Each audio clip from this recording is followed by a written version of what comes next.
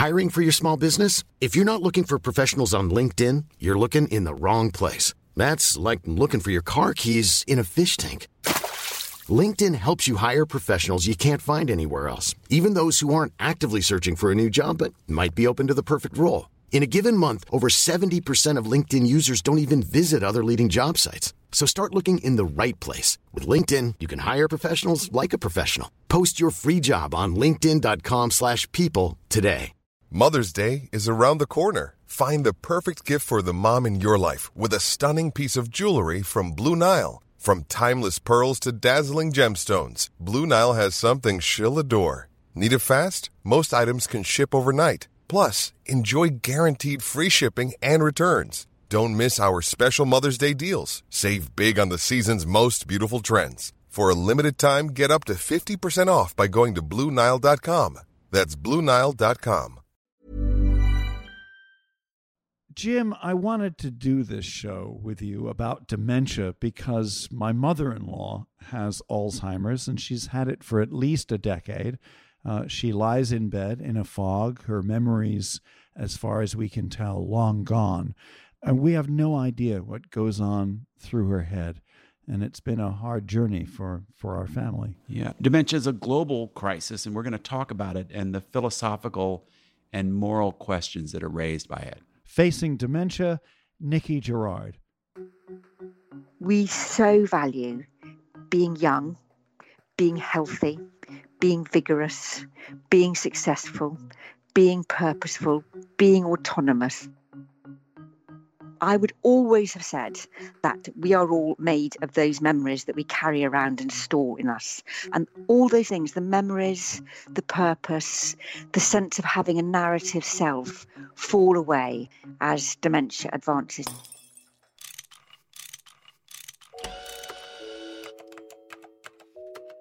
Our show is about fixes. Yeah, how to make the world a better place. How do we fix it? How do we fix it? When you sit with someone who has dementia, a range of emotions rise up. They include sadness, pain, loss, mystery, ignorance at what a person you love is going through, and also this fear, which occurs to us, what if I get dementia? Yeah, I can certainly relate to that. The disease also raises profound moral questions about the society in which we live, the values we hold, the meaning of life. How much are we connected to one another? You know, when does a person cease to really be a person? And that's part of what we want to get at in this episode. A few numbers first, Jim. In 2017, the U.S. Centers for Disease Control estimated that there were 5.5 million people living with dementia, nearly 50 million around the world, and the numbers are growing fast. With the aging of the population. People over 85, the largest growing share of our population. We take a look at the mysterious disease and how we might face it more honestly and with deeper care. British author, journalist, and fiction writer Nikki Gerard is the author of a new book, The Last Ocean, A Journey Through Memory and Forgetting. And Nikki joins us via Skype on an occasionally, as the Brits would say, dodgy line. There are a couple of phrases that jump around a little bit, but stay with us. Nikki Gerard via Skype from London. Welcome to How Do We Fix It? I'm really delighted to be here, and thank you very much for having me. Nikki, you lost your father to dementia. Is that why you wrote the book? Well, I certainly would never have written it if my father hadn't had dementia. But in fact, it was almost like two sides to that. So he lived with dementia for 10 years or more than 10 years and lived well with it. Worked in the garden, walked by the river, teased his grandchildren, fed the birds. And so he was very gradually going into the darkness. But most of the time he was quite contented. And if that had remained the case, if he had gradually declined over the years, it would have been a sad story, but not a tragic one or a horror story. And I probably wouldn't have written a book about dementia if that had remained the case. Things changed dramatically for your father when he, I believe, had ulcers and had to go into the hospital. What happened? So he went into a hospital and was there for 5 weeks, which is far too long for someone who's got leg ulcers. And what none of us realised until far too late is how hazardous hospitals are for people who are frail and vulnerable and confused, and how dangerous it is to treat people who have dementia as simply as patients, not as people. What happened is he went in articulate, mobile, contented, and because we weren't allowed in to see him except in enforced visiting hours, and then not allowed in at all because of an outbreak of norovirus, he went off a cliff. The things that kept him connected to the world were cut. So we weren't there to hold his hand or help him to walk or help him to eat and keep him hydrated. And without those things that kept him connected to the world, he lost himself, basically. So he went in doing well and he came out absolutely like a ghost in his own life. He couldn't walk or talk. He couldn't lift up his head. He was a body in a bed for the rest of his life. That must have been so difficult for you. Well, it was hideous. And actually, I was endlessly struck by, how precarious someone with dementia is, but also how mysterious the human mind is. And so, in a sense, the idea of a book grew out of those terrible last 9 months when I was feeling that he was both kind of present and yet absent, that I'd lost him and yet he was still powerfully there. And actually, it's astonishing to me now how we weren't more disobedient to those rules. For the rest of my life, I will feel guilty that I left him in He must have felt abandoned by everybody. So I set up a campaign shortly after my father's death, which insists on the right of carers to stay with people with dementia when they go into hospitals and to be made welcome at all times, because it makes no sense whatsoever that somebody should be left at their hour of greatest need. And the campaign has been phenomenally successful, and pretty much every hospital in the UK now welcomes carers in a way that they didn't when my father was in hospital. But of course, too late for him. You know, this may seem obvious, but it's really not. How do we define dementia? Yeah, it's really not obvious, because the first thing that is that we shouldn't call it dementia. We should call them dementias. There are hundreds and hundreds of different kinds of dementias, and all it really means is a serious cognitive impairment in the brain. Your book begins with a lovely scene that happened just, I think, a few months before that sudden downturn, when your father has pretty advanced dementia, but you're able to bring him on a vacation to Sweden. And one evening in the gloaming, he's able to go out in the lake and swim around a little bit. And you describe him out there in the water swimming. I'm just going to read a little passage because it just really struck me. You're watching him from the shore and trying to figure out what is going on in his mind as he immerses himself in the nature that he loved so much. And you say, the edges of the self are soft. The boundaries of the self are thin and porous. In that moment, I could believe that my father and the world were one. It was pouring into him, and he was emptying out into it. The reason that I opened the book with that image, which is an image that I think I'll carry with me and which will haunt me for the rest of my life, was because it was this profoundly moving reminder of how mysterious it is to be human, how my father was there and he was the man I had known all my life and loved and was very close to. And yet he felt very, very far removed from me. He felt like he was in his own world, which is a world of nature and kind of boundlessness, really. So yes, and he was being lost into nature, and nature was kind of flooding into him. And so it was both quite scary, but also yet full of solace. And the thing that I say about memory, about who are we when we lose our memory? Who was my father? My father, he was someone who was extremely dignified and practical and able and full of modesty and also quite full of eccentricity, I guess. But as he was dying, particularly in those last 9 months of dying, all those things that he built up, that kind of formation of the self, which starts when people are toddlers, of learning to defend yourself against the world, of building up this kind of armor. So, when we're born into the world and we learn to be continent, we learn to keep secrets, we learn to not speak everything we feel, we learn to contain ourselves. And one of the things that happens in dementia, which can be very distressing, especially in the early stages for those people who have the illness, is that those defenses get picked apart and dismantled. So bit by bit, people lose their ability to kind of keep hold of those boundaries around themselves. So they're no longer continent, perhaps. The body becomes this kind of treacherous, leaking vessel.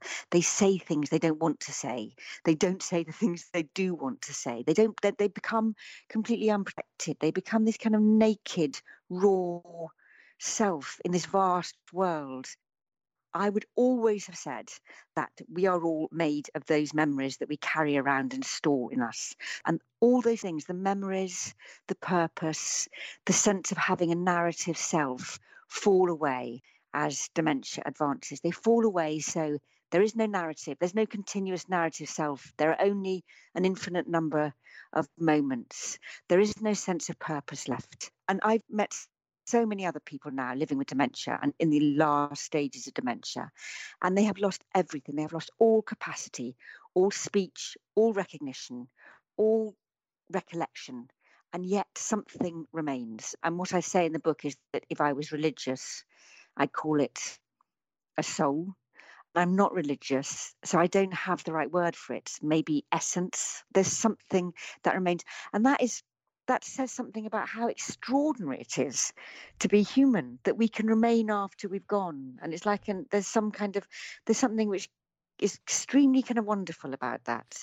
So we talk about the tragedy of dementia. We talk about the confusion and the loss of memory, the loss perhaps of self. We talk about how difficult it is to be with people who have dementia. But I wonder, what did your father give to you?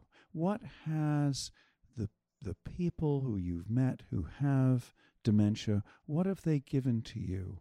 What have you learned from them through this?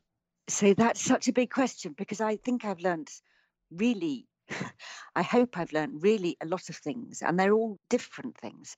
And the first thing to say before even answering that question is we do talk about the tragedy of dementia, and we talk about the loss, and we talk about the difficulty of being with them.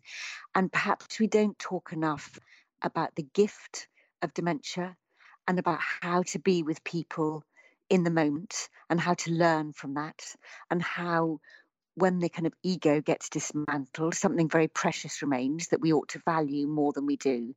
And I've come across people who, even when they have quite advanced dementia, are so full of adventure and spirit and a sense of kind of joy and courage that it's quite extraordinary. I mean, so if I think of a few of the things I've learned, one thing is that we should not think of people with dementia as less valuable and less human than people who are lucky enough not to have the disease or not to have it yet. We should think of them as subjects in their own life and not as objects. I mean, too often I've spent a lot of time kind of in hospitals and in residential homes, being with people with dementia, being with people who care for them, being with doctors and nurses. And too often, even wonderful doctors and nurses talk across them, don't talk to them, talk about them, treating them as people who no longer have any rights over their own life. Yeah, that's such an important point. We mentioned at the top of this show that the reason why we did it is because my mother-in-law has had dementia for the last 10 years, and she's immobile. And one of the things that she's given us is laughter. She laughs a lot when we're with her, and she squeezes our hand, and it's so, it's just so humbling. And that is wonderful. And there are quite a few people I've talked to who say that the person that they care for have become sometimes people become happier. Sometimes the process of losing your defenses against the world is also a process of becoming more open to the world and more emotional and, even more full of joy. Of course, there are quite a lot of forms of dementia which are not happy forms at all. And it's not just about memory loss. It's about becoming violent or extremely distressed. It can be quite hellish. It sounds like with your mother-in-law, as with my father, they've retained the personality and remain contented. Yes, I'm interested in this question of what remains when a lot of the what we think of as a self is lost. And you write in the book about the role of art. So tell us a little bit about the artist William Utermohlen. So William Utermohlen was an American-German realist artist who I never met. He died before I started thinking about dementia, but I did meet and spent a lot of time with his widow, Patricia. So William Utermohlen had early onset dementia. And when he first got the diagnosis, he pretty much turned his face to the wall. He became terrified and depressed and kind of gave up, really, was just lay in bed in a panic. And then during a spell in hospital, a very wonderful nurse persuaded him to start painting again. And what he did is he started painting self-portraits of himself as he lost himself. So over the next, I think, nearly 10 years, several years, he painted himself disappearing. And they start off as realist portraits and very skillful. And then bit by bit, they become skewed. His arms start coming out of his neck and he loses that kind of sense of who he is. But he follows his own disintegration until by the very end, he's like a scribbled death head, recognizable still. And they're profoundly scary. He stopped being able to speak, but he could still make a mark on the page. And right up to, I think it was like a few months before, he kept making that mark on the page, kind of saying, "Here I am." I think there's also a role for art in a form of communication that is different from verbal communication. And I think most of us have seen this when the impact of music on people with dementia. I remember when my mother was in the last stage, literally actually the last week of her life, there wasn't a lot to say. So my sisters and I would sit around her bed and we would sing songs. And at one point, she loved the old funny swing songs from the 1940s and 30s and stuff. And at one point, we launched into the Chattanooga Choo Choo. And she started off and she remembered all the words, and we were just... I know. It is like a miracle. I've gone to lots of kind of dance classes, and there was one dance class I went to, which I had such a good time. I went there and I was partnered with this tiny woman from Jamaica who had quite advanced dementia. She was very withdrawn, really couldn't speak. But wow, because she danced. We took to the floor and the music struck up, and she clearly danced all her life, and she was whizzing around. And the wonderful thing about that, apart from seeing her just so full, it was like the music was flowing through her and she was alive in that moment. And also, she was my teacher. So I wasn't looking after her. She was looking after me. So it was a fantastic democratic space in which we were both dancing.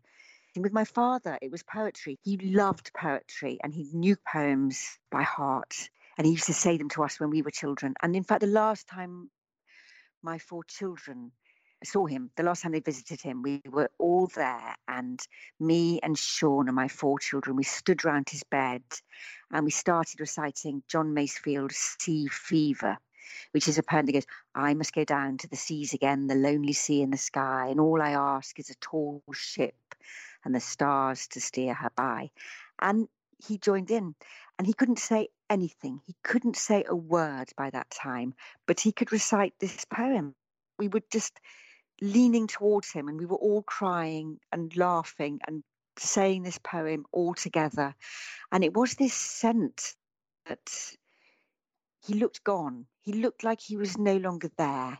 He seemed like he was no longer there. And yet these words that sort of worn a groove in him over all the years of his long life, they were still there. That kind of groove of memory was still there. So the soul was not gone. Exactly. We're talking about dementia with the journalist and author Nikki Gerard. This is How Do We Fix It? I'm Richard Davies. And I'm Jim Meggs. Mother's Day is around the corner. Find the perfect gift for the mom in your life with a stunning piece of jewelry from Blue Nile. From timeless pearls to dazzling gemstones, Blue Nile has something she'll adore. Need it fast? Most items can ship overnight. Plus, enjoy guaranteed free shipping and returns. Don't miss our special Mother's Day deals. Save big on the season's most beautiful trends. For a limited time, get up to 50% off by going to BlueNile.com. That's BlueNile.com. Hiring for your small business? If you're not looking for professionals on LinkedIn, you're looking in the wrong place. That's like looking for your car keys in a fish tank. LinkedIn helps you hire professionals you can't find anywhere else, even those who aren't actively searching for a new job but might be open to the perfect role. In a given month, over 70% of LinkedIn users don't even visit other leading job sites. So start looking in the right place. With LinkedIn, you can hire professionals like a professional. Post your free job on linkedin.com/people today.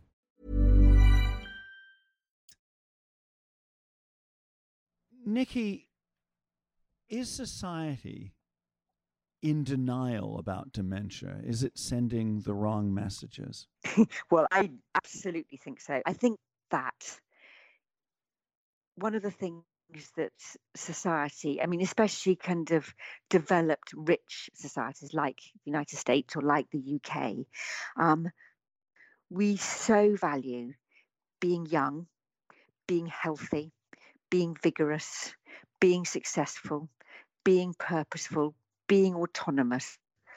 And in dementia, all these things gradually unravel, gradually fall away. What about those people who are old, who are frail, who have no autonomy, who have no purpose, who are at our mercy and at the mercy of strangers? What about them? Do they not have value? And I think it's a really profound question, and we need to ask ourselves. If we're not old, we're getting there. Part of the reason that we're in denial about it is because we're so scared about it. It's the disease, it's the illness that we're most scared of as a society now. And because we're so scared of it, and because we're so scared it might be coming our way, and because it fills us not just with fear, but a kind of squeamishness, I think, and even a kind of disgust, it is much easier to turn away. It is much easier to treat people with dementia as if they weren't fully human anymore. The same way that we walk past homeless people and don't meet their eyes, or walk past prostitutes and don't look at them and don't acknowledge that we're all in this together. That's what we do in spades with people with dementia. You know, we're a show about solutions, and not every episode wraps up with a nice list of policy prescriptions. With your experience that you've had now, do you have advice for someone who is living with or loves someone who is in the early stages of this progression? What is there anything you wish you'd done differently with your father? Yes. And one of the reasons I wrote this book is because I wish I'd known at the beginning of his journey what I knew by the end, and I would have done it better. And so one of the first, quite small but very powerful things I'd say, there comes a point when someone has dementia when you can't bring them back into the world that they're leaving. You have to accompany them in their world. So thing that we often do of correcting people with dementia, of reminding them that they're getting things wrong, of saying, no, it's not Monday, it's Saturday. No, it's not 9 a.m, it's midnight, which must be so scary and humiliating. So that's a small thing, but it's very useful to know that. So that's the first thing. The next thing I would say is art, everyday creativity, doing things with them. People who have dementia, they're the same person. It's not like you cross a line with a diagnosis into a different world. So they still need respect. They need patience. They need time. They need love. They need honouring. And they need to be kept in the flow of life, not pushed out of it. I think that one of the things that I've learned is to recognise when people have dementia and just be a bit more vigilant. The other day I was in a supermarket and there was an old woman standing by citrus fruit, and she was clearly confused. And 10 years ago, I would have raced past her. In my busy life, I wouldn't have had time. I would have been there not seeing. I just went up and we chatted, and she talked about how she used to eat lots of oranges when they were in Spain, her and her husband, and how he was dead now, and how she didn't know whether she was going to buy oranges or lemons, and she was clearly quite befuddled. When you saw her, what did you say to her first? How did you engage with her? I just went up and I said, "Oh, it's hard to choose, isn't it? I find it hard to choose. Do you know what you're going to be buying?" And then we just had this really nice conversation, and she ended up by deciding to buy both because she couldn't make up her mind, who have dementia. We all need to be a bit kinder towards each other, recognise people's vulnerabilities, recognise our own vulnerabilities, hold out our hands to each other. Speaking of our own vulnerabilities, are there things that people who fear that they might be starting to lose their memory or are in early stages of dementia that they should do that perhaps many people aren't aware of? It is clear that those people who find the illness least psychologically painful are those people who accept it, who say it out loud, who get an early diagnosis, who don't hide away with it, who refuse to feel ashamed of it. Because after all, why feel ashamed? It's an illness. It's an illness like any other illness. It's an illness of the brain. You talk about several different things that societies are doing. For instance, dementia villages in the Netherlands and Denmark, and then dementia training in hospitals. Could we just talk about a few practical things that perhaps can be done? I mean, so the first practical thing I'd say, which is not going to happen here at any time soon, is just money, more money put into the whole thing. It is so badly resourced, both research into it, care for it. I mean, there's no cure, so care should be so much better. Help for the carers, because one of the things that we haven't talked about is the life of the carer, and the life of the carer is often overlooked. I mean, it's an illness which affects people around the person who has it, and that we need to be more aware of that. But there are these wonderful endeavours going around on all over the world. I mean, in the US, in the UK, all over the world. Dementia villages, they work really well. Well, so they're exactly what they say, which is that everyone who lives there is someone who has dementia or someone who's caring for that person with dementia. The world becomes both kind of sealed off from the outside world, but it becomes the whole world. So nobody is contradicting them. Everything is geared towards them. Everything is safe for them. They feel at home there. Often the villages are kind of made so that they reflect the time that the people who were there, the older people who were there, felt comfortable with. It's not the modern world. It's a world that they were at home in. I mean, I don't know that I'd love to be in that kind of world, but it certainly does work for some people.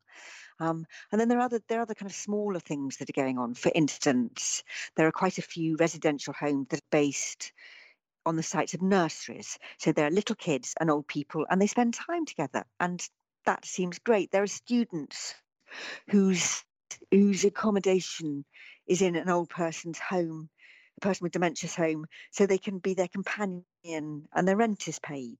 And that works really well. I heard of this fantastic project recently where a residential home where people with not very advanced dementia were cooking food for homeless people.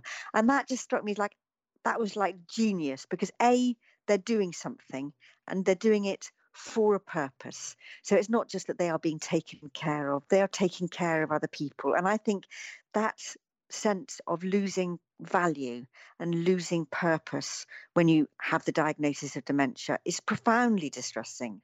People with diagnosis are not separated from the life they once led. They're the same person. You don't cross over some invisible line once you get given a diagnosis. You're the same person. You should be allowed to live in the same life and be in that life for as long as possible. Nikki Gerard, author of the wonderful new book, The Last Ocean, A Journey Through Memory and Forgetting. thanks so much for joining us on How Do We Fix It? It has been my pleasure, and thank you very much for asking me. Nikki Gerard via Skype from London. Our conversation with Jim and me coming up. I think everyone listening to this podcast probably has had some experience with this, with someone in their life or in their family. And certainly that's true for me, having lost both my parents in recent years, and both of whom, went through significant cognitive decline in their later years. The first thing she noted was that problem of having someone with cognitive issues have a radical change of scene, like going into the hospital, but you often see a dramatic cognitive decline when they're moved out of the world they're familiar with, and that's something to be aware of and cautious about, I think. And they don't have the resilience. But the other thing she talked about, which really resonated with me, is being willing to live in their world, not try to fix them, remind them. And I found this with my parents. At a certain point, so much of our relationship was talking about politics and science and ideas and what was happening right now. And I realized I don't need to be talking to my dad about the economy today.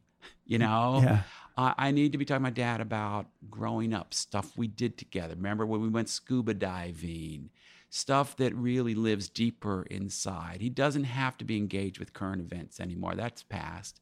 But he's still very much there. And my mom, I mentioned the old songs and stuff. Just, talk about the happy, things you share that reach back. And you can be together in that. The songs are a wonderful thing. Singing songs to someone by their bedside. I just love that image. And we weren't big song singers when I was growing up that much. But when my mother's last weeks, we did a lot of that. My wife's mom lives in a house in California, a small residential setting. She originally was in a nursing home and institutional setting, and thank goodness Judy's family moved her to this house where there are 4 or 5 other very elderly people, and then carers surrounding them. And I think that that's an example of where we could help those with dementia by moving them into more loving, more caring settings and being in sharing communities. I was very struck by what Nikki said when she said that people can live useful lives when they have dementia for years and years, not in the final stages of their disease, but certainly, just helping them to live in community. I'm going to challenge that a tiny bit. You said useful lives. What I took away lives that help other people as opposed to just being cared for by others. I see That's what you mean. I mean. A life where they're contributing in certain ways. That moment she talked about dancing with the older Jamaican woman who was teaching her. That was great. Beautiful. But one thing I really took away from this conversation is, in our society, we put so much emphasis on success, on being active, and I'm saying, useful in a more pragmatic sense. And that I think part of her journey is recognizing that a human has value even if they can no longer contribute. One final thought, and I think that anyone who loves someone who has dementia walks away with what Nikki said: we should all be kinder to one another. Yeah. That's How Do We Fix It? I'm Richard Davies. Heavy show. I'm Jim It's a heavy Davies. show. Our producer is Miranda Schaefer, and we're a production of Davies Content. We make digital audio podcasts for companies and nonprofits. Check out what we do at daviescontent.com. And if you have a comment or a question about this program, please go to our website. There's a little content box you can fill out. It's howdowefixit.me. And don't forget that we're on Patreon. So please do what you can to help us continue spreading the word. Selling a little or a lot? Shopify helps you do your thing however you cha-ching. Shopify is the global commerce platform that helps you sell at every stage of your business. From the launch your online shop stage to the first real-life store stage, all the way to the did we just hit a million orders stage. Shopify is there to help you grow. Shopify helps you turn browsers into buyers with the internet's best converting checkout. 36% better on average compared to other leading commerce platforms. Because businesses that grow, grow with Shopify. Get a $1 per month trial period at shopify.com/work. Shopify.com/work. Hey, it's Danny Pellegrino from Everything Iconic. Ready to upgrade your style game without blowing your budget? Check out Quince. They've got all the good stuff, shirts and polos, activewear, and fine leather goods, all at 50 to 80% less than other high-end brands. And the best part? They're all about safe, ethical, and responsible manufacturing. Get that luxury vibe without the luxury price tag. Hit up quince.com/upgrade for free shipping and 365-day returns on your next order. That's quince.com/upgrade.